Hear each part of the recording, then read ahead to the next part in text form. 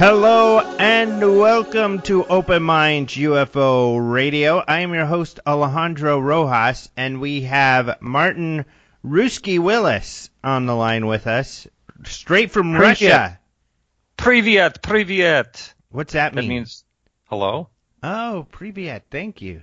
That's the other way is Zdravstvuyte, but it's just so hard to say. So do you do that? You walk around saying privyet? Yeah, I'll say privyet and dobry utro, which means good morning, dobry nichi, good evening, stuff like that. But I don't speak. I'm trying to learn Cyrillic, just because I'm trying to learn to find, like if you're somewhere where you need to find a bathroom, it'd be pretty nice if you knew how it was spelled. You know what I mean? Or if you wanted to buy water or something like that. So Cyrillic's not really that hard. It's not really that hard to learn. You just use association and. So it's not really that bad. And for people who don't know, those are like the Russian symbols that look different. Like the backward R is a big one. What is that? The backward R is ya. Oh. Yeah. It just now I don't know exactly what any of them are called, but I just know the sounds that they make. So it's like a ya tibera, something like that. You'd use that in that circumstance. Wow, you're sounding very like Russian. I know. Well, this is the third time, and I think I've been on the show, your show, 3 times here, right? This is the third time. Yeah, pretty cool. So. And for the people out there, so these big conspiracies don't come up like you're working with maybe the Russians and the Americans, I don't know, to subvert our country's UFO research or something. Why don't you clear the air about why you're out there? I want to use the Fifth Amendment, actually. Oh, you do? No, I'm just kidding.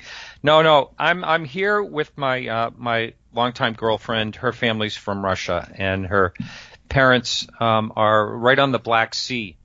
And so, and I actually bring my dog. I have a new dog this year. Unfortunately, my other one is gone, but I brought my new dog this year, and he's like trying to attack every single dog alive on the Black Sea. It's pretty funny. And he's another Chihuahua, right? But they have Chihuahuas out there, don't they?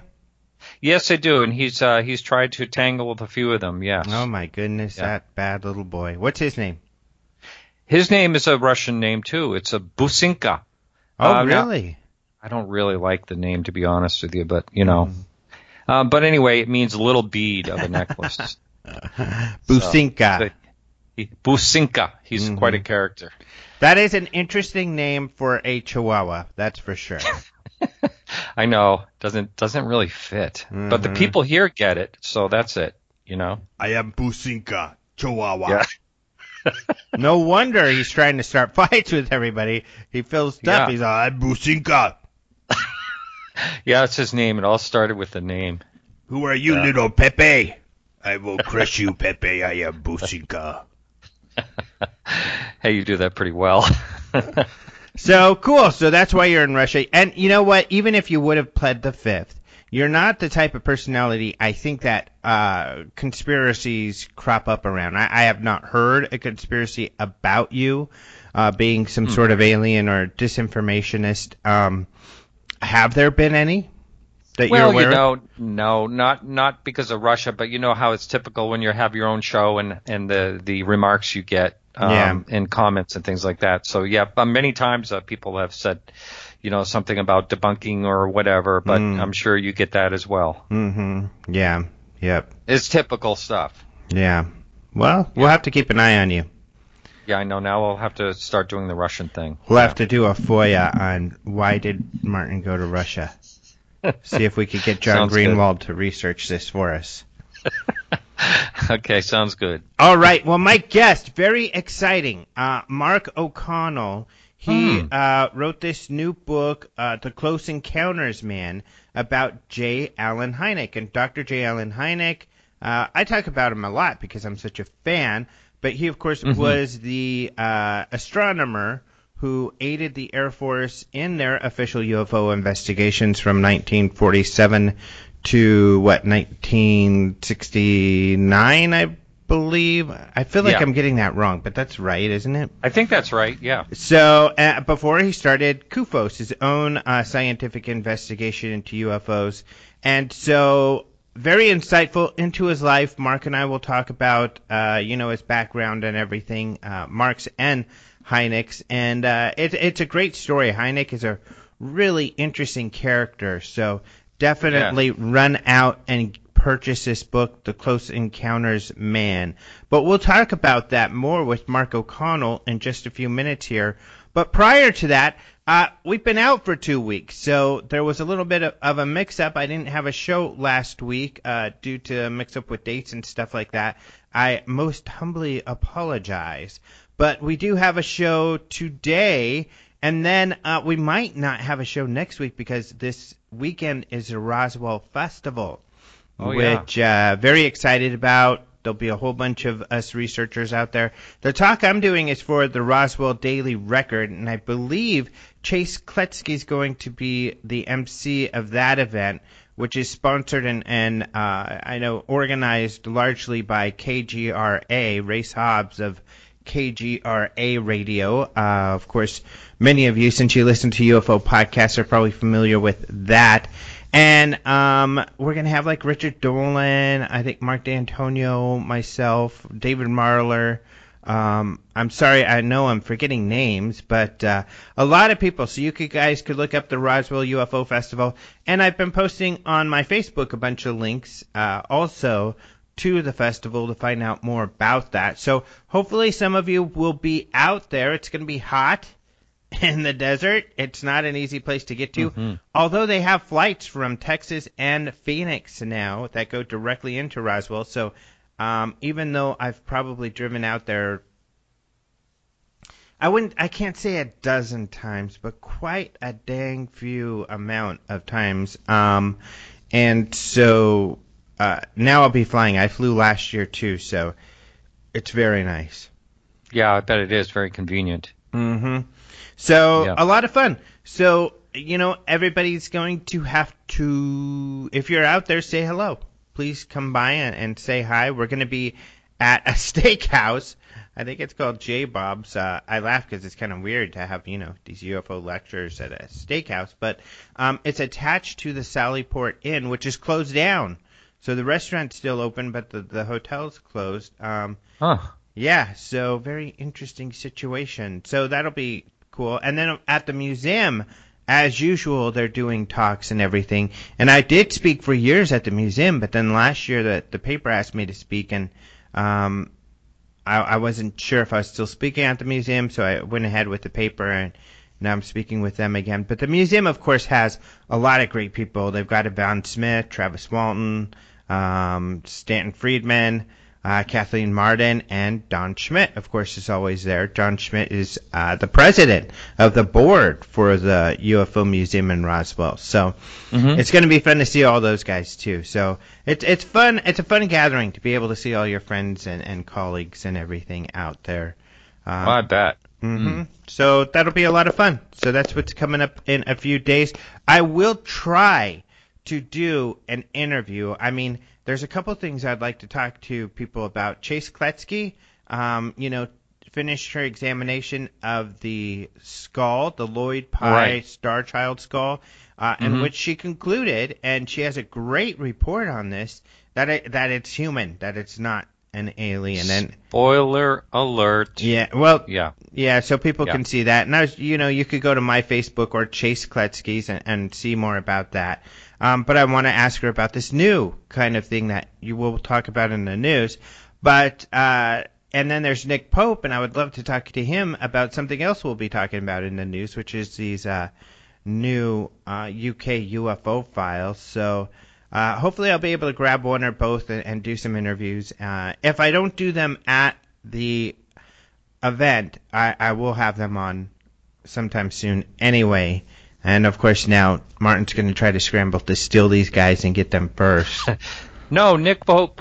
Nick Pope has will not be on my show. He's turned me down a number of times. He just says that he has a certain amount of shows that he appears on. One of them being yours, by golly, and he just doesn't want to take on any more shows. So oh, really? That's well, maybe I'll talk to him and see what I can do. He's a good buddy. Well, we'll see what happens. Yeah. But yeah, let's go ahead because I've got some news regarding him and others, but we'll get to that in the news. So let's move on to the news section with Martin Ruski Willis. Yes, привет. What you got for me, buddy? Well, I really like this sighting. This was a report written up for Open Minds TV by Roger Marsh. And military jets chased a sphere. UFO claims witness. Now, this happened in Tai, Georgia. And this guy was actually in his backyard, just stargazing back in February of this year, and he heard like low speed jet engines just north of him, and he turned to see what it was, and there was a row of flashing white strobe lights, and then there was a reddish orange ball or spear right in the middle of these jets and moving real slow. When he says moving real slow, now a military jet can't really stay airborne unless there's opposing wind below 80 knots. Otherwise it's just going to go down. It can't stay afloat. So it had to be going at least 80 knots, most likely. And so there were 6 fighter jets, and they flew overhead. He was guessing about 500 feet, which is very low. And they actually flanked. They were flanking this orange spear that appeared to be about 30 feet in diameter, and it was sort of like an orange or a reddish orange, and it was very dim with no strobe lights or anything of any kind. And after they flew over the jet on the west side of the spear, backed off and turned and got right behind the orange sphere, and then he kind of lost them to the tree line. He couldn't see them any longer, and he was saying the direction they were not flying toward a air base or anything that he knew of, and he wrote. I think he did a very nice job. I think he's actually a very good witness, and he wrote up his own graphics on the flight formation and everything with the spear in the center, and it was closed as let's see, there was Brian Traynor and Jeremy Haslam. They investigated this and closed it as unknown. And a quote from them is, "The evidence clearly leads to the conclusion that this is an unknown other sighting event." And they stated, however, the 30-foot glowing reddish orb being escorted by very recognizable jet planes begs the question, 1, did the jet planes pilots know what the orb was that they were escorting, and 2, what was their destination? So I personally think this is a really great sighting. I know there's only one witness, but I think it's a good one myself. Yeah, it's interesting. It's always tough when, with anecdotal information, but these MUFON investigators felt that this was an honest witness.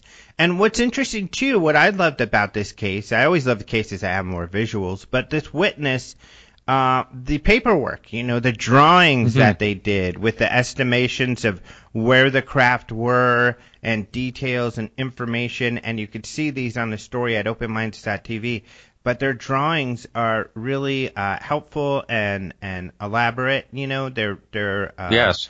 You could tell this person put a lot of time and effort into this. Yes. Which just shows that they must have been really shocked and surprised by it. Yeah. I don't think anyone's going to put this much effort into. I don't dare say the word hoax, but it doesn't read that in any type of way to me. Mm-hmm. It just really seems interesting. Now I wonder if there's any way they can try to gain any type of radar data on this at all. That's always the tough one.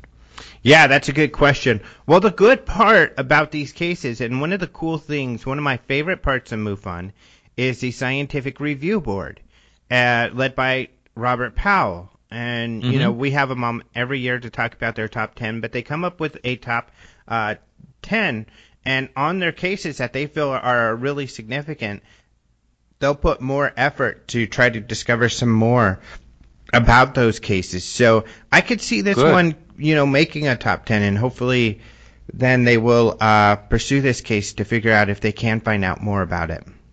Mm-hmm. Yeah, good. And one last thing about this, isn't that interesting? The city's name is Tai, and it's in Tift County in Georgia. I know. It doesn't... Those are interesting names. I've never heard of it before, and my family's from Georgia, and I've never heard of this. Yeah. Had you heard of Tift County? Never heard of it. Wow. No. We're from, my family's all from about 50, 60 miles away from Atlanta in a area called LaGrange, Georgia area. Uh-huh. So no, never heard hell, as they say. Yeah. But it's right near the Florida border. I think it's about 60 or 70 miles from the Florida border. Mm-hmm. So it's South Georgia. So, more news. The WOW signal. Did you read much about this? I have seen a lot of things going on, and I guess it's a non-story, really. Well, is that it depends. What I'm understanding? It depends on who you talk to. But it's interesting. One interesting aspect of this is the person who started all of this is Antonio Perez. Have you ever had him on your show? No. Yeah, so he is an astronomer, and he was a MUFON investigator. Then he left MUFON, and he created his own paranormal investigation group. So he's really been into the paranormal, and I've had him on my show, and we've actually talked about this topic and this project he was working on.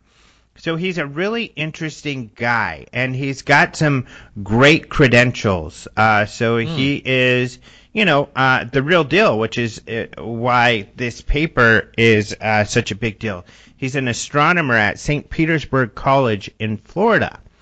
So what Antonio had done with a colleague is research the WOW signal, because they decided to focus more on it and to figure out what it might be, to see if they can figure out, is it really anomalous? Well, what they decided is that, and they wrote this up in a paper in the Journal of the Washington Academy of Sciences, and the media got a hold of this recently, so they've been writing up saying, the WOW signal, it looks like it may have been figured out. It's actually a couple comets. So these comets do make a radio signals at a certain frequency, and this is the frequency of the WOW signal. And I should explain what the WOW signal is. The WOW signal was captured in August of 1977. It's a radio signal that was captured by a telescope called the Big Ear at Ohio State University. So the SETI people, the Search for Extraterrestrial Intelligence, these scientists like the movie Contact who are listening for signals, were looking at through all the paper feeds, and they saw a really powerful signal that was strange. So the scientist, his name was Jerry Ammon, I think is how you say it, circled it, and he wrote "Wow!" exclamation mark on the side. So they were never able to figure out what this signal was. It was strong, and they ruled out everything they thought it might be, and they still think it's possibly strange. They don't know where it comes from. But that's why Antonio Perez is wanting to try to figure it out. What Antonio figured out is that there were a couple comets in that area at that time. Comets do make radio signals at that frequency, and those comets were not known in 1977. So he thought, okay, see, they didn't know that these comets existed back then. That's why they made the mistake, and that's the gist of his paper. However, the SETI scientists disagree. Really? So Jerry Amon, the scientist who originally found it, he said, no, I don't think so. And Seth Shostak, of course the most famous SETI scientist probably, besides Frank Drake, wrote up a paper as well on this saying, yeah, I don't think so either. Their argument is that comets don't make very strong signals, for one. Also, that the comets were not exactly in the right place. And then their third argument is that there were actually two horns, they call them. So there were two listening devices. One and they scan different areas at different times, but the second one comes along within a minute or so of the first. So it was only the first device that recorded the wow signal. The second device, which swept the same area soon after, did not get the signal. And their argument was that the signal had to have turned off because comets don't just turn on and off. Nothing in nature turns on and off. The signal persists or fades out or something like that. So that's why they rule out comets, and they totally disagree it's comets. Wow. Live Science asked Antonio Perez, well, what do you think about this? And he agreed. He was like, you know what, they're right. I'm not sure why they didn't show up on the second feed. He said his guess is, and he has some information to suggest that perhaps the telescope itself was not working correctly, and that's why it didn't get it. But of course, the onus is on him to prove that. But he says he's still working on it. So he's got a study going where they have a larger, a 10-meter radio telescope where they're going to examine comets and this signal, that the radio signal that they create. Because according to him, and it sounds accurate, nobody's really studied that aspect thoroughly. So it'll still be some novel research that he'll be doing. But, you know, the debate is out there now. And even though the SETI scientists are saying, hey, guys, the wow signal's still not explained, it could be ET, it could be something else, we just don't know. A lot of mainstream media, or some scientists even, are saying, nope, it's figured out, it's comets. So it's just kind of sparked this debate. But it's kind of cool that SETI came out and said, no, it could still be ET, you know, and wow. Others, you know. So this debate is raging right now. Yeah. Wow. So I guess it's not a non-story. You know, Seth Shostak's sense of humor, I remember asking him about the wow signal, you know, a few years ago, and he said, yeah, if only he'd written down something, I forgot what he said, but it was pretty funny. If only the guy had written down something else beside the word wow. Yeah. It wouldn't be we wouldn't be talking about it. Yeah. Yeah, people wouldn't be as excited about the interesting signal. Yeah, that's right. Instead of the wow signal. Yeah, so, and it's cool because this whole debate was sparked off by, you know, for a lack of a better term, a ufologist, someone who's interested in UFOs and stuff. So he's spoken at quite a few conferences, UFO conferences and things like that. So, yeah, people can Google him to find more, or, of course, find some more at our story. And I did link to my podcast, my last podcast with Antonio. So I like him. He's a good thinker. He's a really interesting guy. Wow. The other story. These MJ-12 documents that came out. Yeah. So this 47-page document alleging to be MJ-12 documents, ultra top secret, and essentially how they came out was an associate of yours, someone you worked with in the past, Heather Wade, who essentially took over Art Bell's podcast. So Art Bell, everybody was waiting. Oh my gosh, Art Bell is coming back to the radio. He's going to do a podcast. Oh, and everybody's excited. And they wait months and months and months and months. Finally, Art Bell comes on the air. It only lasted a few episodes before he retired yet again. And his producer, Heather Wade, essentially took over the show, and she's been doing it ever since. Some of you may listen. And she was given, from a source, she says, it seems like she knows who it is, and she feels the source is credible, but an anonymous source gave her these alleged MJ-12 documents that talk about the recovery of several aliens, several crashed UFOs, this sort of thing. And I think the most telling part, if you're just doing kind of a cursory review of these documents, is the alleged interview with an alien, which I find, and I think most everybody else does as well, utterly ridiculous. I mean, it seems like it's written by a teenager. Now, I feel the documents are well put together. Whoever did this, I think, is intelligent and capable and did a good job putting them together, because I think they'll probably fool a lot of people. But they should have taken that section out. You know, they probably would have been taken more seriously if they would have taken that out, because I think that it is a hoax personally. But and most people have come out saying that. Go ahead. I'm sorry.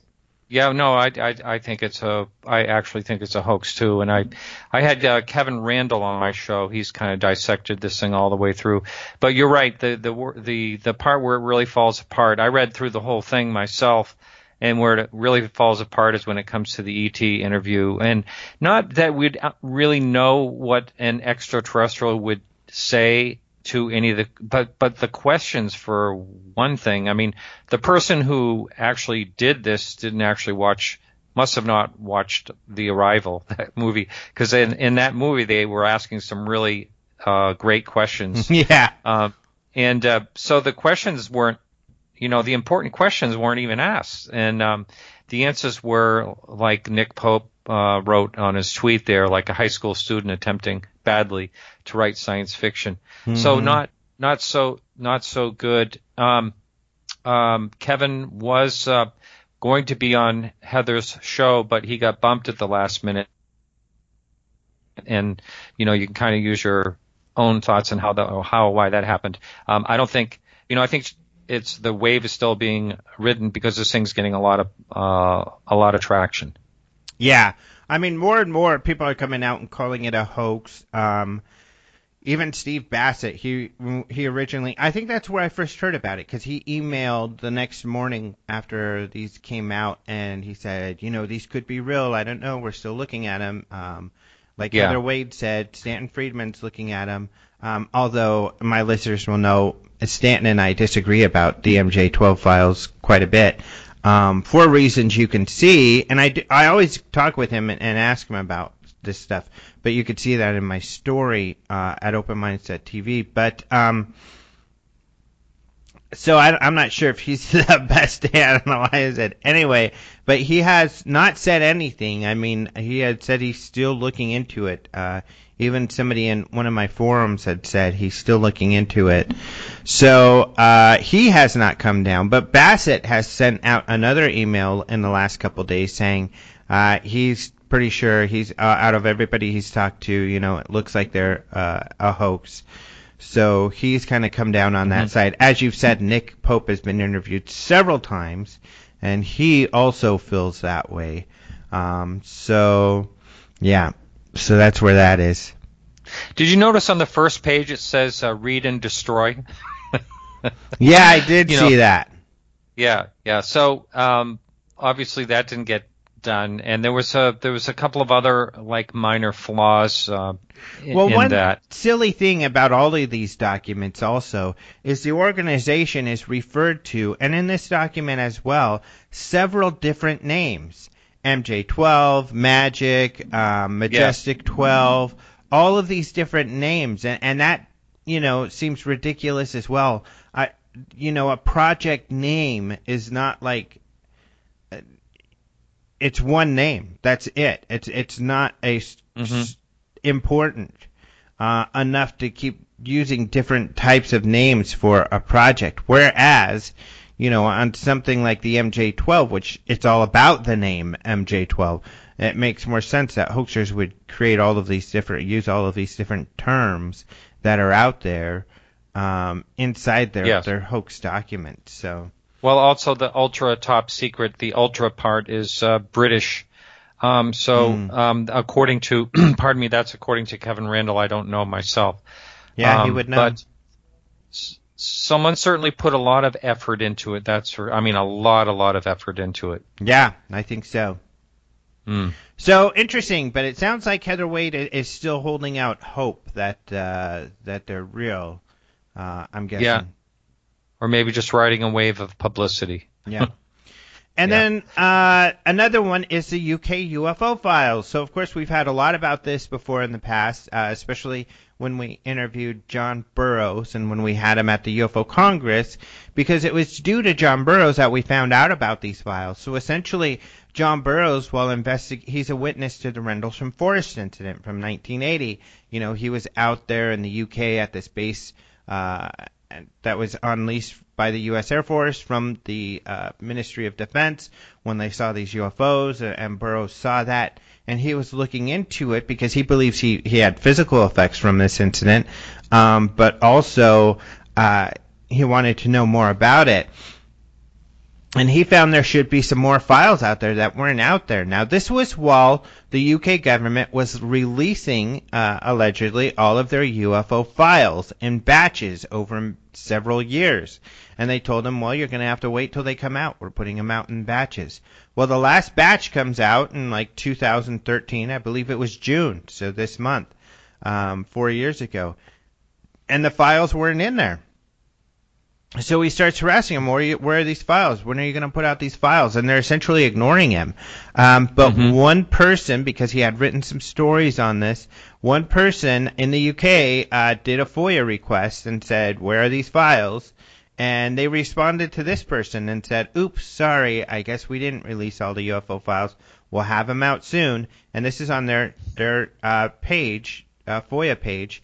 And that was 2014. They said it would probably take them a while. Going to take us like 9 months to get these files out. But 9 months comes and goes. Another year comes and goes.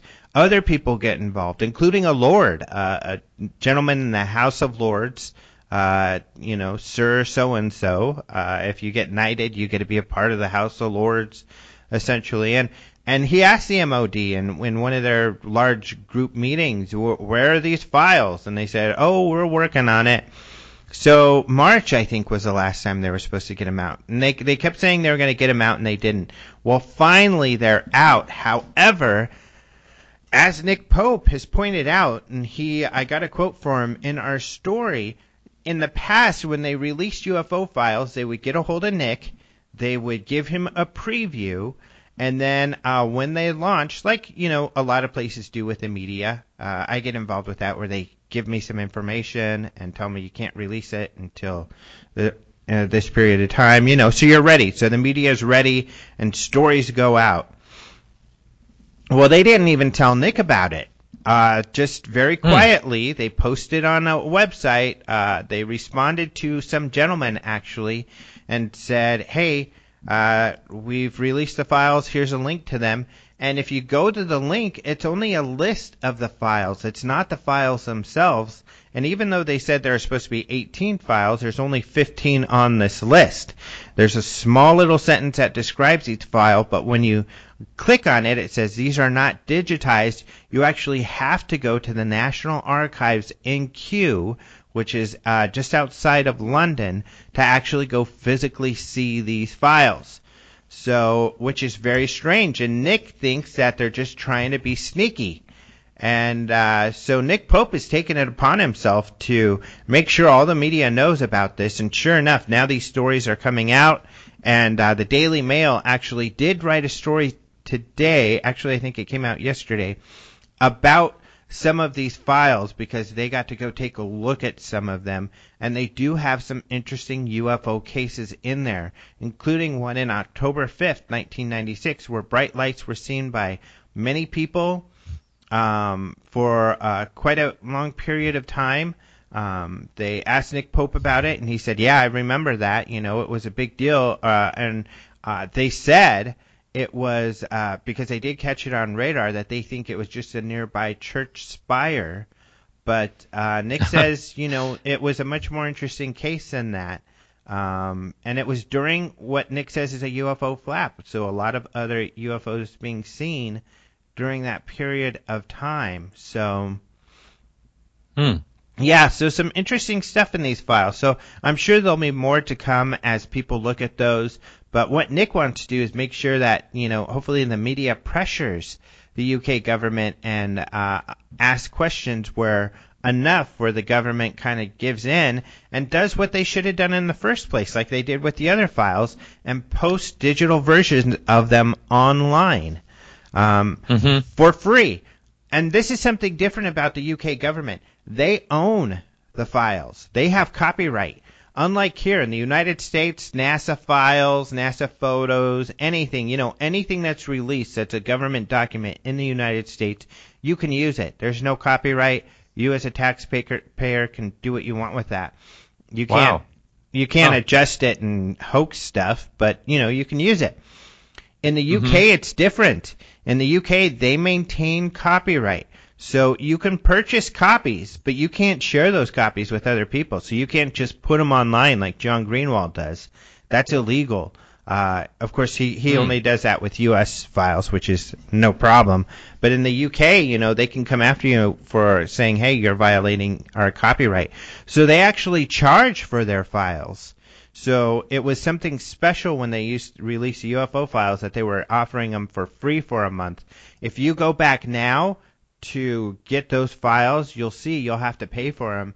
And they're pretty expensive because there's so many of them. So... yeah, so hopefully we'll see some more about this, but it's kind of strange they're being so sneaky. Yeah, that is weird, huh?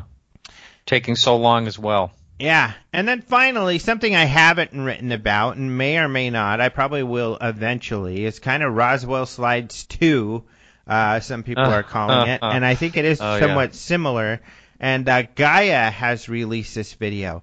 And, Gaia, unfortunately...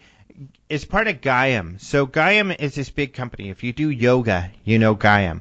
If you go to Target and go into the sports section, you're going to find, especially when it comes to yoga pads, stuff like that, you'll find a bunch of stuff made by this company called Gaiam. They do like yoga pants and clothing for women and that sort of thing. And they've also gotten into New Age stuff, and they have this channel where they do these New Age videos and everything. And unfortunately, the information is really bad. I mean, it's not completely. I mean, there are some UFO researchers that are on some of these shows, but a lot of what they feature are these really, dubious and uncredible information, especially when it comes to when they talk about UFOs. So they released a video where they're working with Jaime Maussan, infamous now because especially of many other, cases of known hoaxes that he has tried to push on people. But the Roswell Slides, which of course we talked a lot about, was one of those. Now they've got this skeleton from Peru that they're trying to suggest is alien or something like that. And unfortunately, there's a lot of information out there where you could read about the people involved, the supposed scientists who are people who have been behind other totally dubious and discredited investigations. So and the sad part is even if there is something mysterious about this thing that they're trying to promote as another alien body, they're not the best people to research it. They're not credible, and they are people who have either spun and misconstrued investigation or data in the past, or have been just completely outright dishonest, like in the Roswell Slide situation. Not all the investigators or researchers do I believe were dishonest in the Roswell Slide situation, but I do believe Jaime was. And Jaime was one of the bad actors in that situation. And so how can you trust him again? This is another thing that's out there. But I know, and this is one of the reasons I bring it up is because of Chase. So hopefully I'll have her on again and we'll talk about this because I know she's looked at this. She has done a lot of investigation into the skulls in Peru. She was out here in Arizona talking about that recently.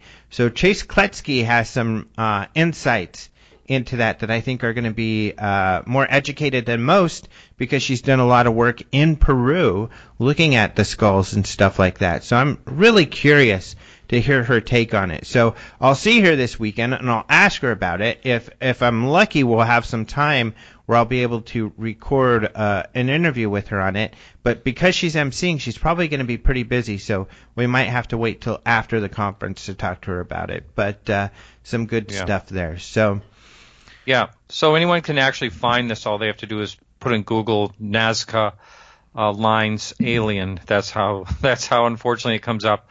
And my very first thing that I looked at the trailer or whatever to the documentary they're making on it, and the very first thing I thought was, wow, bright white plaster. Right.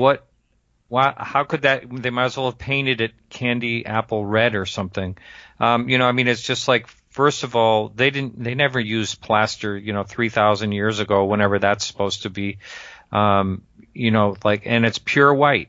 And just from experience in the business that I'm in, a fine arts appraiser, when plaster sits around for even, 100 years, it yellows. Mm-hmm. So, the plaster that's supposed to be, I don't know, what is it, 1,700 years older? I can't remember what they said. It's not going to be bright white. It's just impossible. Even if, the only way that would happen is if you had an absence of any elements around it, no air, in a vacuum or something. Otherwise, it's going to yellow. Yeah, really good point. Yep, there's a number of really good points people are bringing up about all of this. John Greenwald, actually, I was messaging with him this morning. He has a write-up on this because he has someone in Peru that tells him he knows about these things, allegedly, and he says Peruvians have been faking these things, and that's where he believes it comes from. So John's not sure. He can't verify that this guy's telling, is accurate either, but he just made me aware of that claim as well, and you can see information about that on theblackvault.com. So there we go. Excellent. Lots of news in the last couple of weeks, I guess, huh? Yeah, I guess we made up for last time. Yep. Yeah. You got anything else? No, while we were doing the show, someone tweeted on something about hacked NASA is saying that the alien life has been found. So I got to look into that. I don't know what that's about yet, but I don't know if that's something you have seen or heard about. It just popped up on a tweet. Well, I've been looking at the news this morning, so I'm skeptical of that because I have not seen anything on that. The only thing I've seen is Neil deGrasse Tyson, and I do have our news up so you could read this. He has said that we're, recently talking about how we're likely not alone in the universe type of stuff.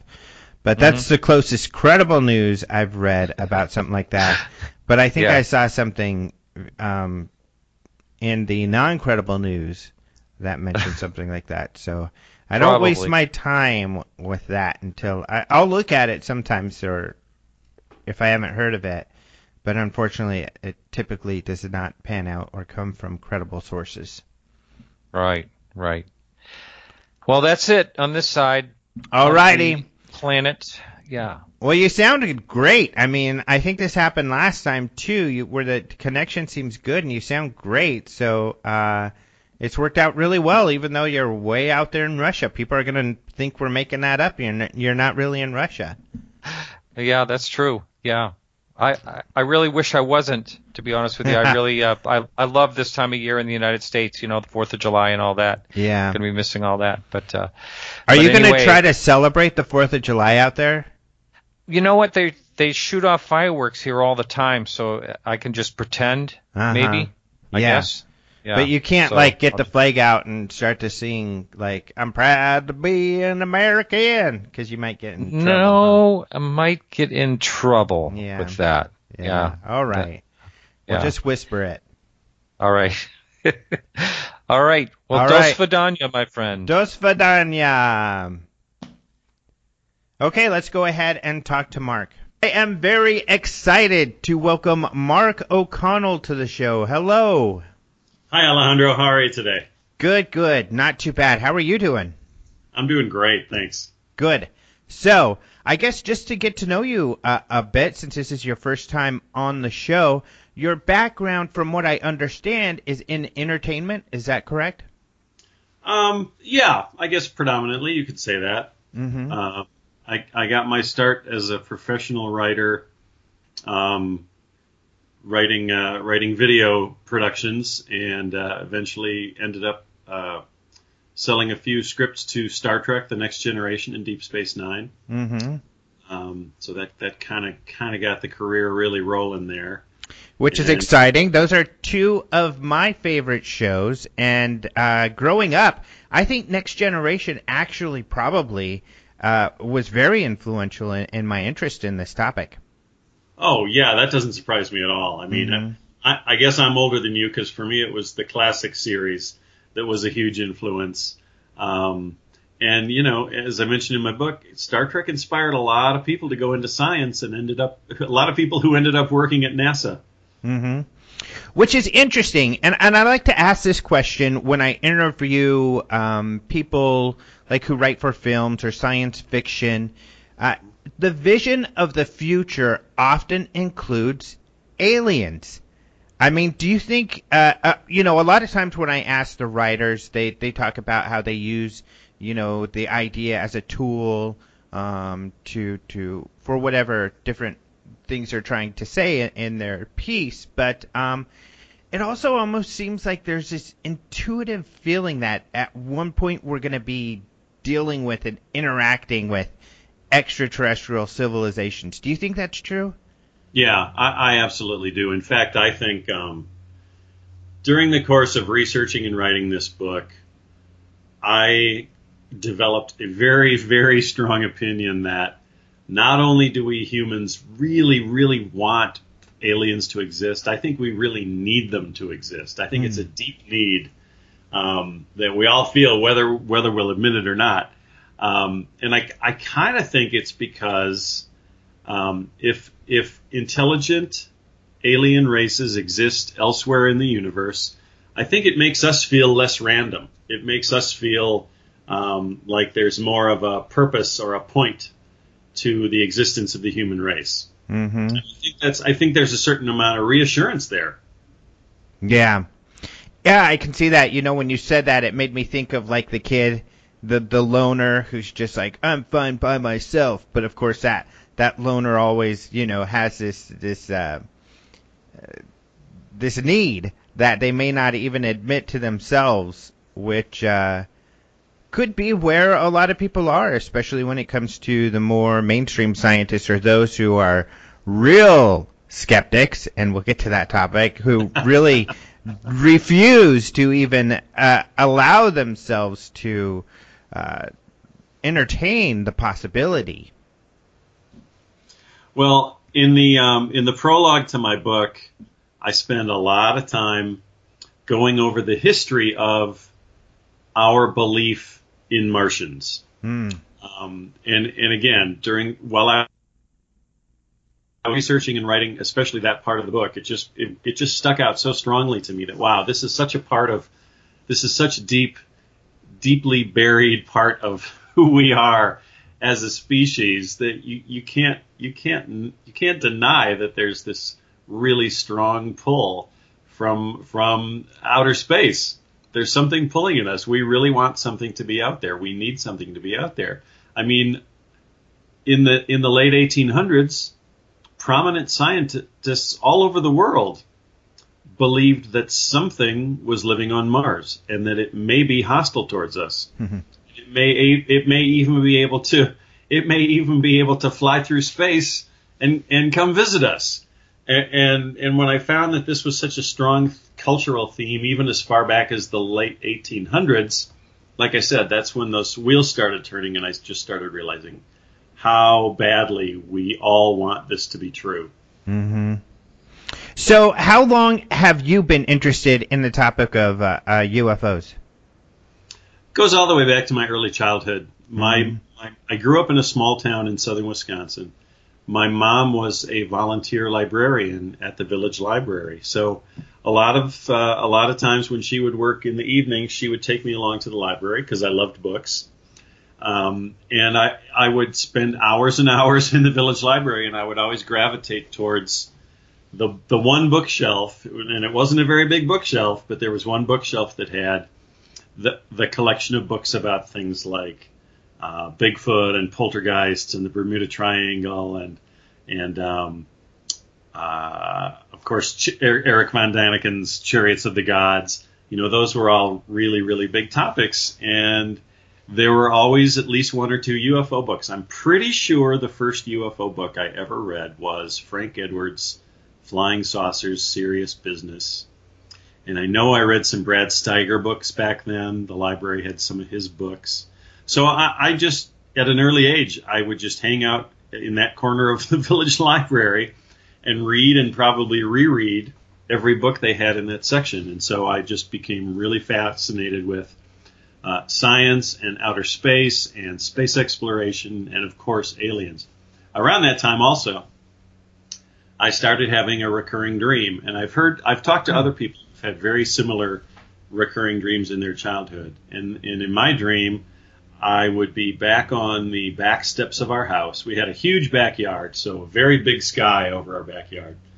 And in my recurring nightmare, I would be standing out on the back steps of the house looking up in the sky, and the sky would just be choked with this gigantic armada of spaceships advancing on us.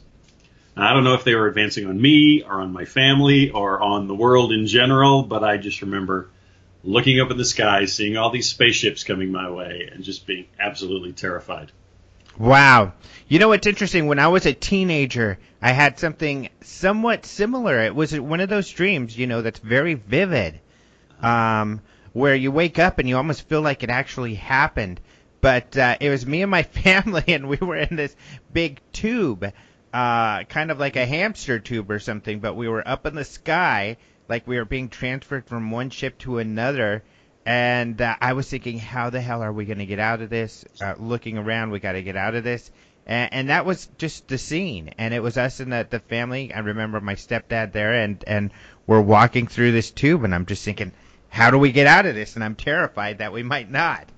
Wow. Pretty weird.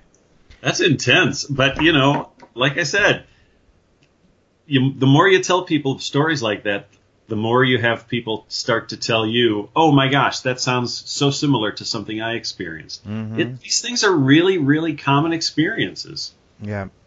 So you've been blogging about UFOs on your site, highstrangenessufo.com, for a while. When did you start this site? I think I started around 2011. Mm-hmm. I was kind of in between writing projects, and I was looking for something fun to work on, and I had a good friend who had his own very successful blog, and for months and months and probably even years, he would tell me, Mark, you got to start writing a blog. You'd be a natural at it. And I would always think, yeah, but I can't think of any topic that would be so interesting to me that I would be able to keep writing about it, on a daily or weekly or monthly or yearly basis. I just couldn't think of it. And then all of a sudden one day I thought, oh, wait a minute, UFOs. Of course, that I can write about. I can write about UFOs forever. Mm-hmm. So that's how it all got started. Yeah. And that's what led directly to my book about Dr. Hynek. Mm-hmm. What sort of topics or ideas in this field inspire you most? Well, I've really gotten to be very intrigued with the idea of belief. It's become so clear to me through writing the blog, and also, we can talk about this more later, but around the time I started writing the blog, I also became a certified UFO field investigator for MUFON. So I wasn't just blogging about UFOs, I was also investigating real UFO cases. So during that experience, I really started to learn a lot about people's systems of beliefs and how often people will share the same belief in something that seems just completely off the wall, and then they will completely part ways over another belief that is equally strange, but one person is just completely biased against it and refuses to accept its reality, which leads us to the concept of the term skeptic. Right. So I think that's been one of the things that I have found most interesting is just kind of digging into the psychology of, is there a certain type of person who sees a UFO? Is there a certain type of person who reports seeing a UFO? That has been very, very interesting to learn. I agree. That's one of my real fascinations with this topic as well, especially in present times, when it comes to belief versus facts or things that may be provable. In that, and in fact, my last talk at our UFO Congress was around religion, just because of that, the similarities, I think, with religion in this field and how all that works. But that makes it even more interesting, and I think our next conversation, our next part of the conversation, even more interesting, given that you've put a lot of thought towards this, in that term skeptic, which will probably be a theme, especially dealing with Hynek, but and it probably should be, because it created a bit of a reaction in you when I referred to you as a skeptic. And first, I apologize. I didn't mean it to be negative at all.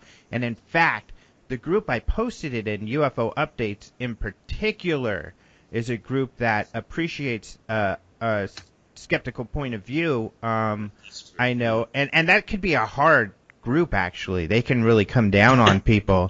Yes, You've probably seen that. They can be pretty Yeah. harsh with some of the believers, for lack of a better term, because I believe there's something to this phenomena. So in a way, I'm a believer too, but I guess a little more discerning. When I used that term, what did it invoke in you? Did you feel I was maybe being critical? Yeah, because I have seen and heard that word skeptic being used as an insult within UFO circles. And there's always sort of this connotation that if you are going to be a UFO believer, then you must believe in every aspect of the phenomenon. You must believe every story that you hear or read. And if you don't believe in even one thing, then you're not a true believer. Therefore, you must be a skeptic. Therefore, you are, you're on the other team. You're against us. I don't know if you've experienced that before, but I have absolutely seen and heard that kind of exchange go on among UFO enthusiasts. I'll call them that. And I think it's disturbing. I think I don't think it's wise for us to paint everything in black and white, everything to be all or nothing. I think it's normal, and I think it's actually healthy to, even if you do believe, as you and I believe both do, even if we do believe that there is something real to this phenomenon, we still ought to be able to have the freedom to say, well, this story, though, I don't want to hear about, because I don't think it makes any sense, and I don't think it does us any good to talk about it, because I just don't believe there's any truth to it. I think we have to be able to have filters. We have to have critical filters through which we pass all this UFO information that we're constantly seeing and hearing and reading about. And without filters, we become people who are really easily fooled, and that's not good for ufology. I agree with you 100%, and that's why I like to tackle these terms like skeptic or debunking or believer or belief, because they do become, people refer to me as a skeptic. You've like you mentioned, sometimes in a negative way, but sometimes not so much, and I appreciate it. My focus, and I guess it is sometimes a perspective thing, I always try to come from the perspective of the mainstream. So if and you've probably done this, if you're having an interview on a mainstream media organization and they refer to you, it's a UFO interview, but they refer to you as a skeptic, it's a real positive thing. Usually it means that, okay, this guy's going to be discerning, he's going to give us, and mostly what I'm arguing on those shows is that this is a legitimate phenomena. That's terribly interesting, so it works for me on that. And so I try to stay away from the perspective of the ufologist, but at the same time, in the UFO circles, I think that that's a problem, what you're talking about, the same exact problem you're talking about. So it's important for those of us who try to be more discerning to stay strong, because that can be difficult. At our conference, we get that a lot. People walk up to me and assume, I believe in this or that, chemtrails or some of these other concepts that I just do not buy into. And they're a little taken aback when I don't believe in these things because, like you said, they're like, well, I thought you were on the team, Yeah. But at times that kind of breaks their world. It opens some of these people up a lot. Instead of being negative towards me, a lot of times they'll then start to critically think that, well, maybe I need to think more critically about some of these topics. Oh, well, that's encouraging. Yeah. What you're talking about, it's triggered two thoughts. Can I share them? Okay. Please do. First of all, going back to my work as a MUFON field investigator and working with UFO witnesses, I would say that the vast majority, I think I researched about 150, 160 cases during my time with MUFON. And I would say probably at least 90% of those people would not care if you called them a believer or a skeptic. It would be completely irrelevant to them because what they've done is in most cases, they have reported they're seeing a UFO for the very simple reason that they just want to know if anyone else has seen the same thing. They were in many cases watching some UFO show on cable TV and they saw a reenactment and it reminded them of something they had seen and they thought, oh, I'm not the only person who's ever seen this. Maybe I should report my sighting to MUFON and maybe they can tell me, number one, maybe they can tell me what I saw, which we're not always able to do. But the big thing is they can just tell me if anybody else has ever seen this. And I always found that really interesting. It's kind of like you don't really care. You're not really a believer or a non-believer. You've had an experience that was very real to you, and you just want to know what it was. So that was a real eye-opening thing. The other point I want to make, and this has to do with my book and sort of the marketing of the book. So for the past 2 weeks or so, I've been doing an awful lot of interviews like this one and media appearances and all sorts of things. And most interviewers will just sort of fall back on the really easy distinction of, well, Dr. Hynek started out a skeptic and then he became a true believer. And, as you and I both know, that's a little too black and white. There are actually shades of gray that Dr. Hynek passed through, and to call him a true believer is going way too far because it's, brings up a lot of other issues. But in a 10-minute interview, you can't really, I can't really spend the 10 minutes on a radio interview, correcting the DJ about using the term true believer. But it's an issue, and it's something that has come up over and over again in my interviews, and I would really like to be able to find some way to come up with a new way to express the same idea that doesn't bring all this black and white stuff into it. And that's on me because it's my book and they're my interviews.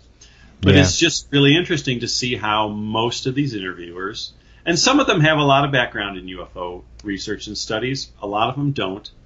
So the ones that don't, they just sort of reach for the handiest expression that sort of, it gives you a quick image of what we're talking about. And so for a journalist or broadcaster, it's obvious that that's why they choose the term, but there's not always the right kind of thinking behind it. Well, this phrase on your website, which I love, I think is part of the issue because I struggle with the same thing. And your phrase is ambiguity is more convincing than certainty, which I agree with 100%. But ambiguity comes with a lot of nuances that are difficult to explain in a soundbite. And of course, the media often that's what they want. They want the short soundbite. So, somehow you're going to have to come up with a way to be succinct at explaining your concept there. You know who's good at that is Nick Pope. He's just a genius at kind of taking these complex ideas and putting them into a sentence or two so that they can be a quick, effective soundbite. But I understand your struggle. With your MUFON, before we move on to the book and Hynek, one of my favorite topics, being a MUFON investigator, because I did that for years, too. One other aspect, which I totally agree. Your perspective with the witnesses. Another thing that shocked me were how many witnesses, and I wonder if you've experienced, who ask or are a little afraid that they're going to get in trouble with the government for reporting their UFO. Oh, wow. I don't think I've ever actually run across that. Really? I don't think a single person has ever said that to me. Well, that's a good thing. It's probably been about 10 years since I was really out in the field talking with people, but that would come up a lot. And hopefully, because of the media attention on this topic, that's changed and people don't feel as frightened of the government for reporting UFOs. Well, there must be more of a realization today that the Air Force is really completely out of the picture. Yeah, and it could have been X-Files. When I was doing this, I think it was X-Files time, so that they thought that they were going to have to be abducted by a Mulder or the Cabal. Yeah. So getting to Hynek, I love talking about Hynek because I try as much as possible to mention Hynek when I write or do interviews because I don't want people to forget him because he was so important. But let's, I guess, start off with what you were talking about, kind of those shades of gray, in that Hynek was a true skeptics in that he thought this whole stuff was ridiculous to begin with in 1947 when he began this, but that changed, and maybe you can go over that with us. Well, that's another funny thing. A lot of people who are just sort of, it seems to me it's predominantly people who are just sort of studying the UFO phenomenon, studying the history of UFOs, have it in their mind that there's this one light bulb moment where Hynek immediately changed his mind. And it's hard to push against that and explain, no, it actually took place over about 14 years of his life. It really was a long, slow, and sometimes painful process. And you can pick out the beginning and the end. The beginning was 1952, when he had already spent in 1948-49, he had spent several months working for the Air Force's first UFO study project, Project Sign. And his only job was to look through this stack of paper reports and say, oh, this one was obviously Venus, this one was obviously, a meteor, this one was obviously a comet. So his job was just to debunk UFO sightings as misidentifications of astronomical bodies and phenomena. Well, he finishes that contract, goes back to teaching college. A couple of years later, the Air Force comes back to him because the Air Force's UFO work was all done at Wright-Patterson Air Force Base in Ohio, and Hynek was teaching at the Ohio State University in Ohio Westland. So he was just kind of a natural pick. So a couple of years later, they come back to Hynek, and they say, hey, we're still having a problem with UFOs. And Hynek's like, what? You got to be kidding me. He truly believed that when the UFO sighting started in 1947, he just thought it's a fad. People are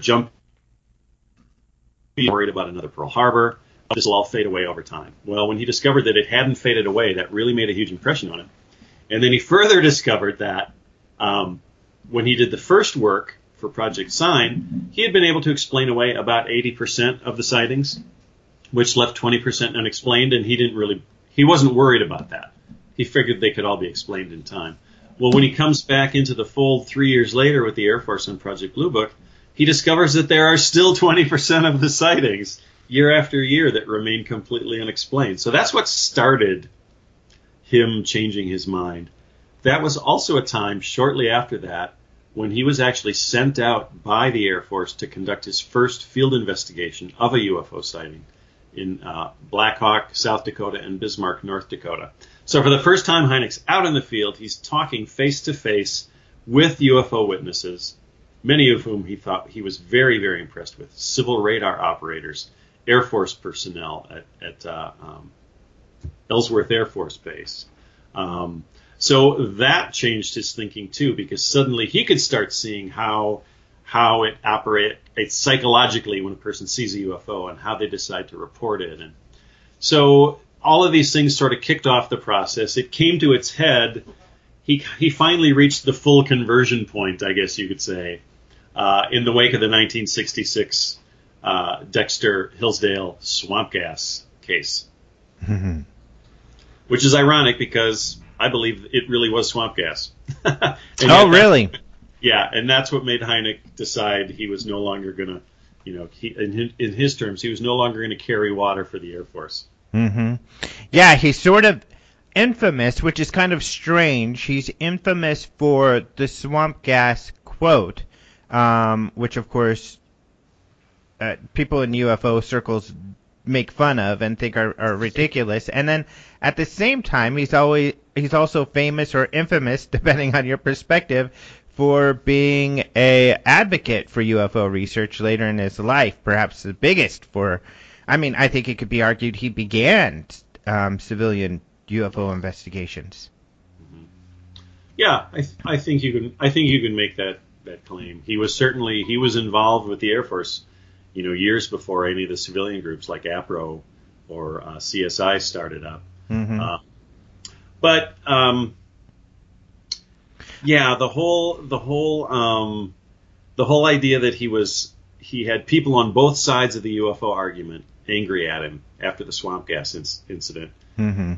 I was really intrigued by that, and that was one of the reasons I wanted to write the book, because I wanted to try to understand how a guy who really was just sticking with the facts and who was trying to be a good scientist, how did that somehow land him in this position where the Air Force hated him and all of his UFO buddies like Jacques Vallée were furious with him too. Mm-hmm. How could he have done that? So that was one of the things that really drew me into his story. Mm-hmm. So let's kind of tackle maybe each of those two, beginning with the Air Force. So he had expressed frustration that the Air Force didn't seem to be looking for real answers, but they wanted him to come up with prosaic answers or quotes for the media, like right after a sighting would happen, like in the swamp gas situation, without him being able to investigate. And he seemed to be pretty frustrated by that. Yeah, he was constantly hamstrung by the Air Force, and he found ways to sort of work around that over time. But it did take time, and he wasn't always very successful. So that the Air Force usually won.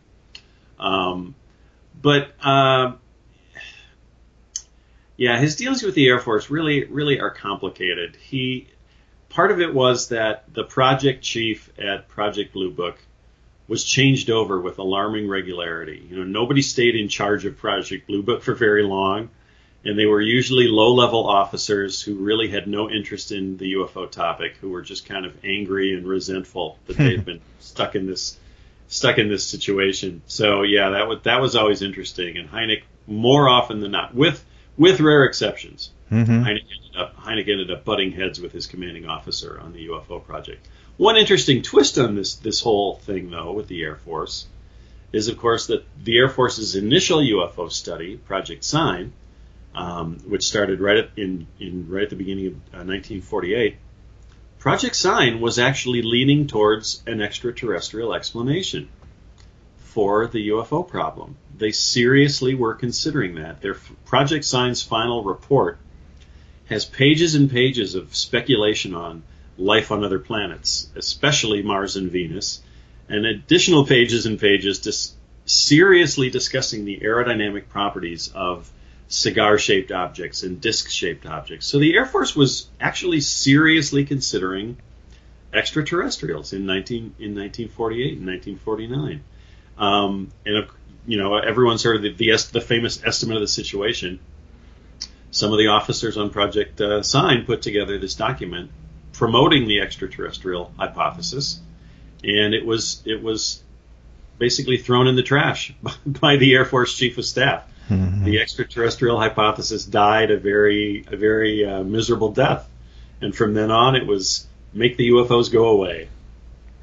So during this time too, I think part of the struggle you see from what different people who were in charge of Blue Book or some of these investigations were dealing with, and Hynek, was that really it seems the higher ups saw the whole UFO, at least Sign, Grudge, Blue Book, as a PR kind of issue where they were looking for this group to be their interface with the public and to calm the public down and to kind of brush us away.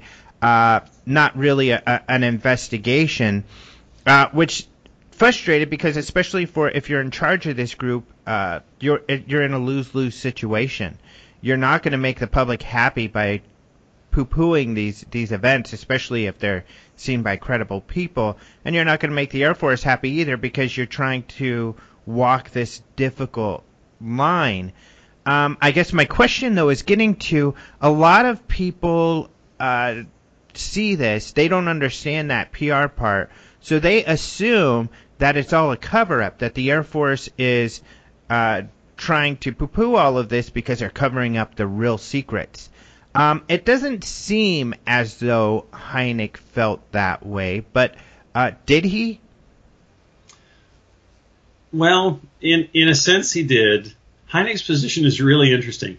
He had spent enough time working with the Air Force on the UFO question that when it was all said and done, he just kind of felt like the Air Force really didn't know any more than they did in 1947, or not much more, mm-hmm. and that they were really just kind of walking around with their heads in a bad place.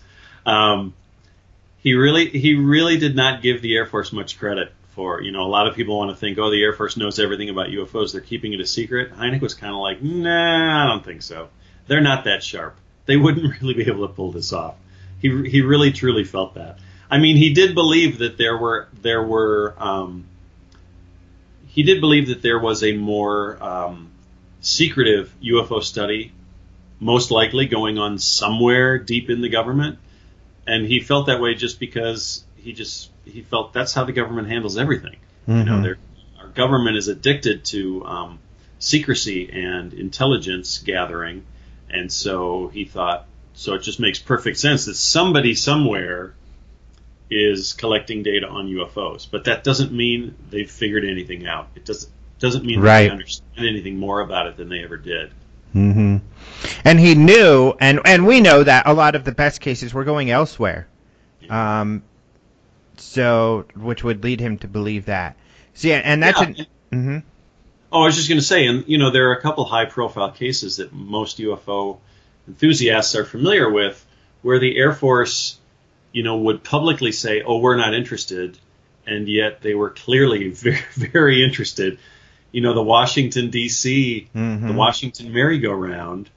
Edward Ruppelt, the project chief of Project Blue Book, was in Washington, D.C. when all of these flying saucers were appearing above the U.S. Capitol's restricted airspace. Ruppelt was there, but the Air Force would not let him investigate the sightings, even though they're one of the most detailed, well-documented, and plausible sightings in history. So there's that. There was the Kelly Hopkinsville little man invasion of 1955. The Air Force publicly said, we have absolutely no interest in that. But in reality, there were Air Force types all over the place looking into that case. Mm-hmm. So, yeah, the Air Force has never really done itself a whole lot of favors. They're not very good at maintaining a lie. So, and before I move on, because you just touched on this, I love the Kelly Hopkinsville case because it kind of popularized the little green men term. And it was so highly, I do a talk that includes it. It was super highly influential to Steven Spielberg. It influenced E.T. and the Gremlins and his work. But what did Hynek? I know Hynek investigated, and he felt the case to be credible, correct? Yeah, sadly, this was one of the cases that I had to leave out of the final edit of the book. Bummer. Yeah, I had written an entire chapter about Kelly Hopkinsville, and it was so much fun to research and write about. And then I had to delete the entire chapter. And the reason I had to delete it was because Hynek never directly investigated the case. He investigated sort of secondhand, years after the fact, so I couldn't really tie it into my Hynek narrative the way I had hoped to. Mm-hmm. But yeah, he was fascinated by that case. In part because two very credible surrogates investigated it. Bud Ledwith, who Hynek worked with a couple of years later on the satellite tracking network for the government, and Olivia, I can't remember her last name. and I don't think Olivia is her first name either. At any rate, there's a woman from, I hope the name will come to me. At any rate, she had independent. She was with a civilian UFO research group, I think, in Ohio, and she had independently investigated the Kelly Hopkinsville case, had interviewed almost all the witnesses, and so years later, she made contact with Hynek. Hynek put her together with Bud Ledwith. They sort of compiled their data from their investigations and came up with a pretty complete picture of what had all happened outside that farmhouse that night with the supposed invading aliens. It's a great story. It still gives me goosebumps when I read about it. I even got I had the privilege of interviewing the daughter of Lucky Sutton, who was one of the prime witnesses of the case, one of the guys who started taking shots at the aliens.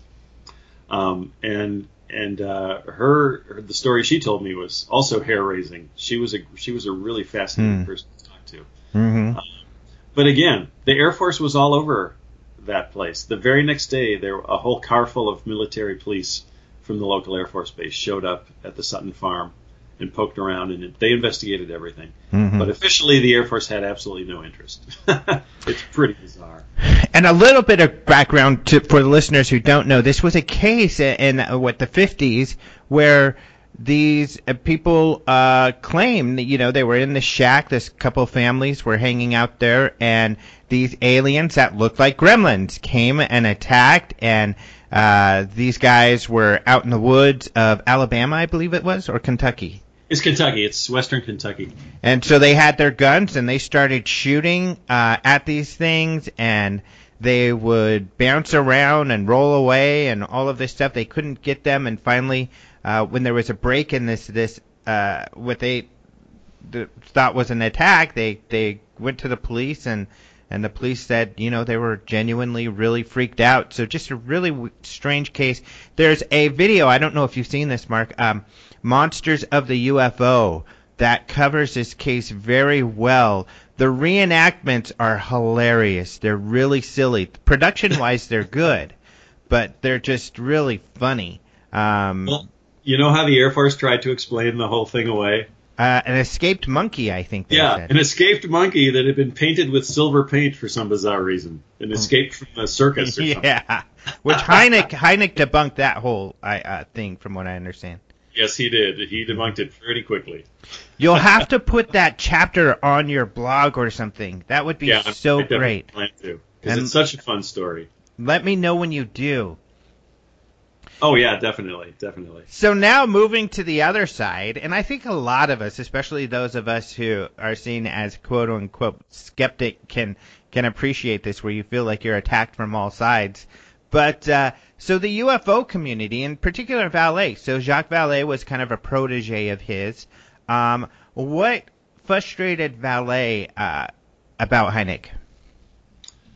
Well, he loved Hynek. I mean, there's no doubt about it. They had a fantastic friendship that spanned decades and decades. But over time, Vallée did get frustrated with Hynek about certain things. He thought that Hynek was a little too passive, and he thought that Hynek was a little bit too much in love with being a UFO celebrity. And I can see what he means about Hynek's seeming passivity. And Hynek admitted it himself. He said, I play the long game. I'm not an attacker. I play the long game. That's just my tendency. So, it was a very interesting relationship. Got a little strained towards the end. They both sort of went off in different directions to a certain degree with their UFO research. But yeah, an amazing friendship. Any of us would be lucky to have a friendship like the one they had. Mm-hmm. And it seems that another thing, at least that frustrates people in the UFO field with Hynek, is that he was never willing to completely subscribe to the ET hypothesis. His argument, like Vallée and others, is that there are other possibilities. Yeah, which is the only logical conclusion you can come to, in my opinion. Mm-hmm. And you're right. Not only did he not commit to the extraterrestrial hypothesis, he wouldn't commit to any hypothesis because there wasn't enough proof to prove anything. But he was open to some really interesting ideas. He was open to parallel dimensions. He was open to the idea that maybe there's a psychic aspect to the UFO phenomenon. He was never really able to fully describe what he meant by that, but my interpretation is that he may have considered that UFOs were psychically projected into the mind of the witness. So he was willing to entertain a whole lot of really fascinating, expansive explanations for the UFO phenomenon. But yeah, the fact that he wouldn't commit to any one thing drove a lot of people nuts. And and this is a question that came from that forum, that I put in there. You probably saw this, and a lot of people have this kind of idea, is that because Hynek would not subscribe to or commit to the ET hypothesis, and because he really didn't also commit to the idea that there's this vast, elaborate conspiracy going on and hiding of information that people felt he would be privy to, there are suspicions that he was part of the cover-up, that he's sort of this disinformation agent with relations with the FBI and CIA and so forth. Did you find any indication that could be true at all? No, and it's not as if I spoke to anyone who said, "Oh, absolutely not, absolutely not." Mm-hmm. I take that back. I think Dave Jacobs pretty much just sort of chuckled when I brought up that whole conspiracy theory. I don't think Dave Jacobs put a whole lot of stock into it. But I was never able to come across any concrete evidence, one way or the other, of whether Hynek knew about and participated in this Air Force cover-up thing. I think Hynek himself would have scoffed if anybody had suggested it. But, that doesn't necessarily mean anything. It's a tricky question. I never got to the bottom of it. I think the one person who may have had some insight into it, aside from his late wife, Mimi, would have been his longtime friend, Jenny Zeidman, who I believe is still with us in Ohio. I tried to talk to her at the outset of researching my book. We had a very pleasant phone conversation, but it was also a very brief phone conversation. She said, "You are free to use any of my writings as resources, but I don't want to talk about it." And that was the end of our conversation. And she worked very closely with Hynek for 30 years probably. And I think if anybody knows any of Hynek's secrets, it would be her, and she's not talking. And the thing is, when somebody doesn't want to talk, you have to respect it. There's nothing you can do. Right. So, but the other thing is that you have a better, opinion on this topic, in that you've spent a lot of time, more than most, at least at this point, examining his life. And so that's why I think you would have an interesting perspective on that. I mean, especially if you didn't run across anything that made you suspect that he was part of a cover-up. Well, there's only one story, and it's unsubstantiated, and it's a story told by Jenny Zeidman, in fact, about how after his first book, The UFO Experience, had won a local Ohio library book award.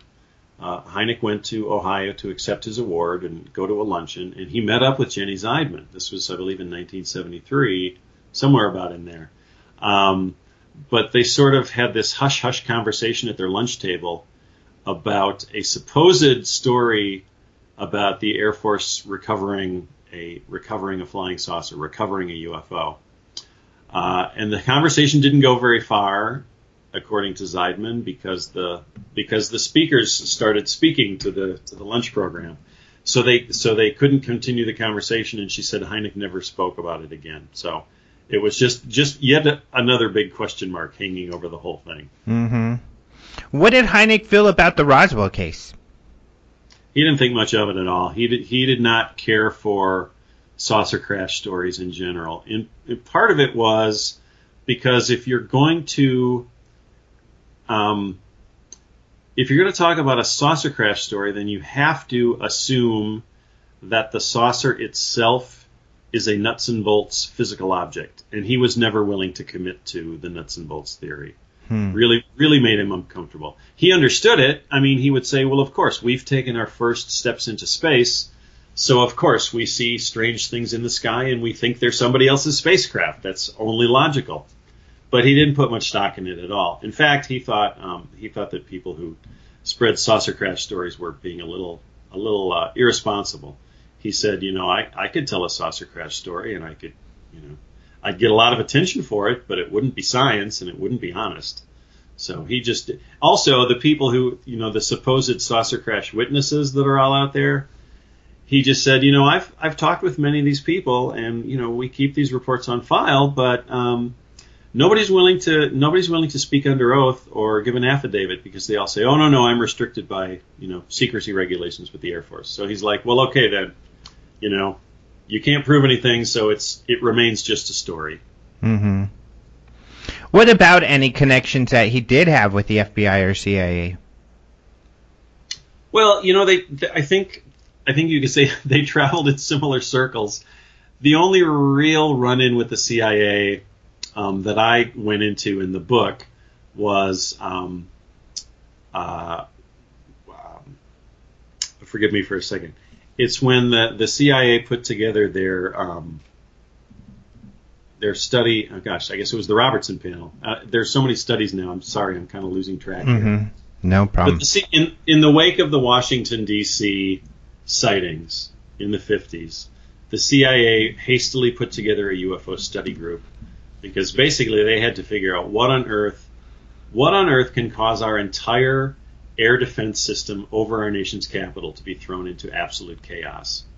That became a CIA issue. So they looked into it. They found that or at least officially, they found that there wasn't any credible threat, and so that's where it ended. And that was really, to my knowledge, and as far as what I go into in the book, that was really his only dealings with the CIA. Mm-hmm. What makes me wonder about him in some of these cases is the whole aspect of patriotism. I mean, a lot of people in the UFO field, and you probably run across this with MUFON, a lot of them are retired military or people who are very truly patriotic. And I would count myself among those. So it's kind of a interesting to think about, what if they had asked him to keep something secret? And it's entirely possible that he ran across occasionally top secret projects. And so they're like, hey, this is what this was. Please don't say anything about it. Or otherwise. But if your government came to you, let's say you were investigating a MUFON case, and they said, we don't know what the hell that was. It kind of is scary to us, but please don't say anything. What would you do? Oh, that is such a good question. I suppose I would not say anything, at least temporarily. Mm-hmm. I have found that when I've had questions about how to approach certain things, I'll be honest here, and I've gone to my higher ups at MUFON. Sometimes I get good advice, but sometimes I get no advice at all. So, yeah, because I think they're like, I don't know. Yeah, exactly. I think I would maybe be, out in deep trouble. I don't know. I can tell a story though that kind of has some bearing on that. If we have a few minutes. Sure, go for it. One of my final MUFON cases wasn't a modern-day case. It was actually a historical case. It was a gentleman who had been in the Army in 1980, and he had been stationed here in Wisconsin, and he had taken part in a mission here in Wisconsin that involved housing Cuban refugees. And at one point, the refugees tore down a huge section of fence around the camp, and so this gentleman and his infantry division had to form a human fence to keep the Cubans inside the fort until they could rebuild the metal fence, okay? So this guy and his 50 or so comrades are out night after night, day after day, forming a human fence, sleeping under the stars. And one night, this guy I'm talking to sees a very strange rectangular craft floating among the trees, not far from where they were stationed. And he said everybody up and down the human fence was looking at it, so he knows there are other witnesses. And he saw what he believed were the silhouettes of two humanoid occupants in the craft. They seemed to be watching him. And then, instead of freaking out and lying awake all night, he immediately fell asleep on his sleeping bag. So it's a very strange story. And I'm interviewing him, and we still keep in touch like a year and a half later. because we both want to find out more. At one point I said, boy, if only if only we could contact some of the other people who were on duty that night. And he says, oh, I was the duty officer that night. I still have the roster. So cool. He sends me, I've got a duty roster from when this UFO appeared of all these 50 or so servicemen who are all standing out under the stars that night, all seeing the same thing, apparently, floating through the trees. But this raises this whole question of how ethical is it to just start like calling these people up, saying, hey, I heard about this thing you saw 30 some years ago. Would you tell me about it? That's not, you can't just start doing that. You can't do that to people. You can't just call them up out of the blue and sort of confront them with something that they may very well want to forget. So I went to my MUFON superiors and for some advice and really got very little help except, look them up on Facebook, try to contact them there. Well, that wasn't helpful to me. The guy I've been in touch with, though, the original witness, he is trying to reach out to some of his old buddies from his infantry division, though. And I figure if he reaches out to them and makes contact, that's okay, and then he can send them my way and we can continue talking and see if maybe we can verify any of this story. Yeah. I hope we can someday, because it's such a fascinating case. The witness is so earnest and sincere, I can't imagine that he's exaggerating or making things up. I felt he was a very, very reliable witness. So there you go. There's a case where, and of course, his commanding officers at the base were kind of like, you're on your own, buddy. If you want to talk about what we all saw last night, you're on your own. How funny. So there's your government cover-up right there. Yeah. But like you said, it brings to mind, first of all, they don't want to talk about it. It was weird they don't want to talk about it. Second of all, maybe they feel they shouldn't because they want to be patriotic and they feel like, they probably wouldn't want me to talk about it. So there's all these things that get in the way of this information getting out there. Yeah, excellent point. I mean, you're right. These guys were, they're middle-rank military officers. Of course, they're just going to follow the rules. They're just going to do what they're supposed to do. Yeah. You know who's calling up these type of people all the time are the Roswell guys. So people like Kevin Randall and Don Schmidt might be some people that you could ask for advice about how to carefully approach these sort of topics with people who may not have thought about it for decades. That's an excellent suggestion. Yeah. Well, thank you so very much. I guess before we leave, is there one aspect or something about Hynek that you think people, maybe especially people interested in UFOs, should know that don't? Well, I was fascinated to learn early on about his mystical leanings. When he was a student, so I can never really pinpoint it, but I'm guessing it was roughly, high school to college years. He was interested in the teachings of the Rosicrucians. Wow. He was very interested in the writings of a mystic named Rudolf Steiner. A lot of people know Steiner as the founder of the Waldorf education movement, but he also taught and wrote a lot about the idea of here it comes again, the parallel dimension. Steiner wrote about a dimension, the supersensible realm, where spiritual beings lived, perhaps even deceased human beings lived, and he felt that if we could learn to develop our innate abilities, we could cross over into that realm at will. Hynek was fascinated by that thinking when he was a student, and in his later years, when he was dealing with, a slow decline from brain cancer, he returned to those teachings and, kind of started thinking along those lines again. So that to me was a surprise, and I think it'll surprise a lot of people. Just that mystical, spiritual element to his character that really never gets talked about.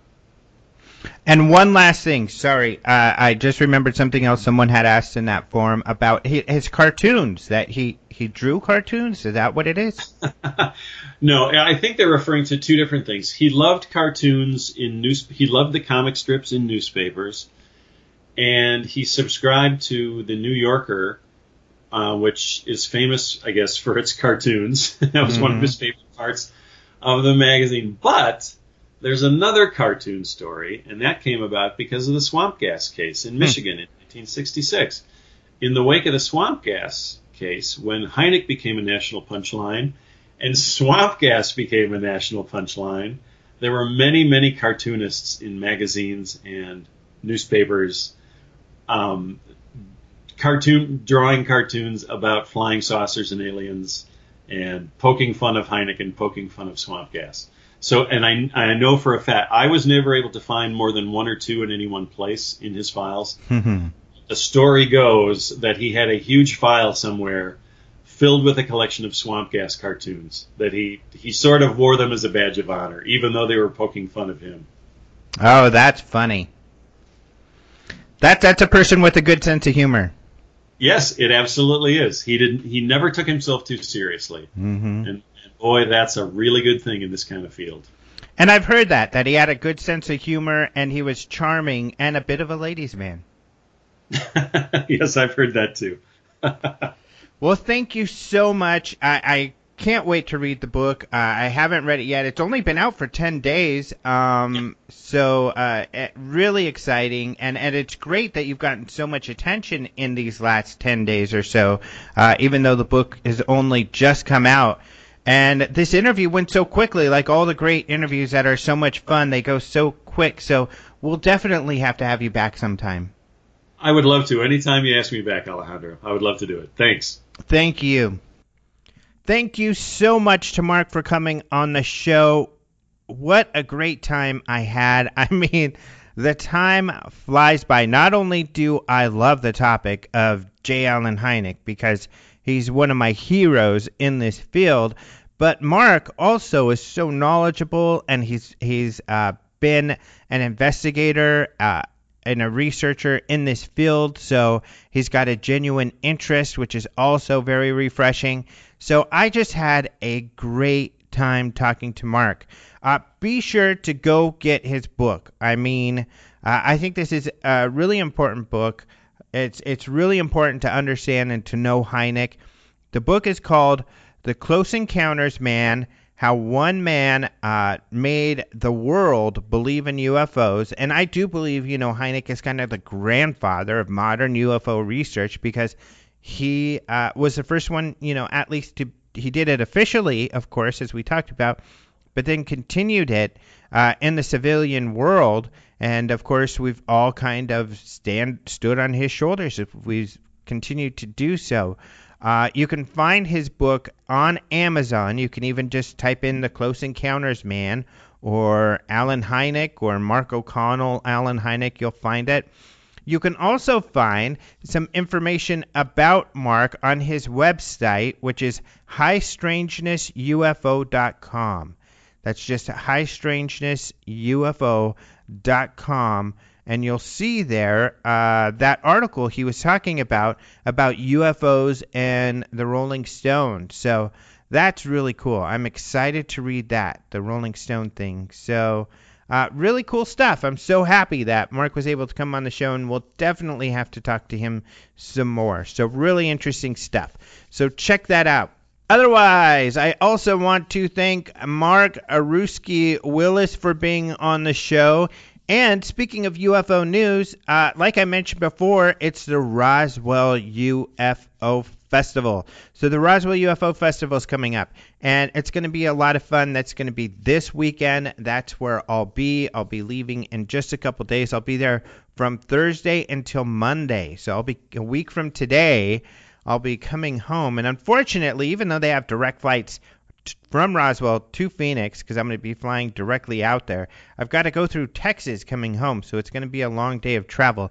Another reason it'll be difficult, if not impossible, for me to have a show posted a week from today. But with any luck, if I'm able to capture an interview out while I'm out there, then we will have a show posted Tuesday. But worst case scenario, don't worry, people, because we will have a show then the following Monday and more coming up, and we'll be talking about some of this exciting stuff that I told you we'd be talking about.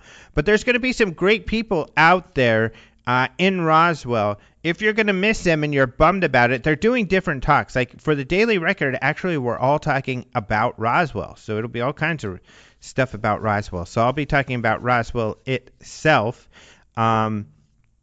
But we do have some of the speakers on our Open Minds video portal. So if you go to openminds.tv, you'll see this thing about a video portal. And that's where you can watch UFO Congress lectures online, streaming video. So kind of like UFO Congress Netflix. And it's a lot cheaper than Netflix, and you can see hundreds of videos. Some of them we posted recently from the recent UFO Congress are Richard Dolan, his talk, which he wrote up especially for the UFO Congress. Yvonne Smith, who's also going to be at the UFO Museum. She's an abduction researcher, and you'll be able to look at hers. In fact, she was our Lifetime Achievement Award winner at the UFO Congress. And then David Marler, he's actually going to be speaking. Dolan and Marler are going to be speaking with me at the Chase event for the Daily News that's sponsored by KGRA. And oh, you know what I forgot to mention too is KGRA they're the people that I got news about the UK UFO files from, because the UK gentleman who got the letter saying that those were posted, he sent that letter to KGRA and they posted it on their site, and that's how I found out. So that was from Race Hobbs first, but Race Hobbs will be out there with KGRA, and so that's who Dolan and Marler and I will be speaking with at the steakhouse near the Sallyport Inn, whereas Yvonne Smith and some of the others we talked about will be at the UFO Museum a few blocks away downtown. But it'll be a lot of fun, so there'll be a lot going on. And one way or another, I'm going to be walking in the parade because a lot of my friends here from Arizona MUFON are going out, and they're going to have an Arizona MUFON float.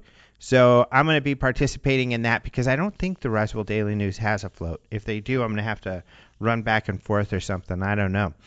But it's going to be a lot of fun. So hopefully you can make it. It's really interesting. And, of course, this is the 70th anniversary, so this will probably be bigger than it has been in the last few years. It's going to be hot, so be prepared for that. Don't bring any jackets or coats. You're not going to need those. What you're going to need are those little fans that you can hang on your neck that you could squirt water in your face. That's probably going to be something better to wear than any amount of clothes. So it's going to be hot out there in the desert. Luckily, the parade now is at night, so it's a night light parade. So we've got all kinds of lights and stuff that we're going to be using out there. It's going to be a lot of fun. Hopefully you can make it. If not, I'll tell you about it when I get back. And you can still watch Dolan and Yvonne and David Marler on the Open Minds video portal. So check that out. What else? I guess all of the news that we talked about, you can find at openminds.tv. So go check that out. My other thank yous, the other people I want to thank Caleb Hanks for the opening and close music. Thanks again. It's beautiful, wonderful music. I love his music. It's just, I don't know what it is. I just really like it. You know how sometimes there's just music that you like, you just kind of connect with, and I really like what Caleb does. You could go to the UFO radio page at openminds.tv and read more about Caleb, and go download some of his music. If you really like that music. Sometimes I get people saying, hey man, where do I get some of that cool music? Well, just go check out the radio page and you'll be able to find it. It is cool music, so I don't blame you for being excited about it. So thank you to Caleb. And finally, I want to thank you. Thank you all so much for listening. Hopefully I get to meet some of you this weekend in Roswell. If not, then hopefully I'll meet you in February at the UFO Congress. If not, luckily we get to spend time together nearly every week, most weeks, here virtually at Open Minds UFO Radio. And I love the time we spend together, and I'm so thankful that you join me here on a regular basis. I hope you enjoyed today's show. I certainly did. Thank you so much. Until next time, adios muchachos.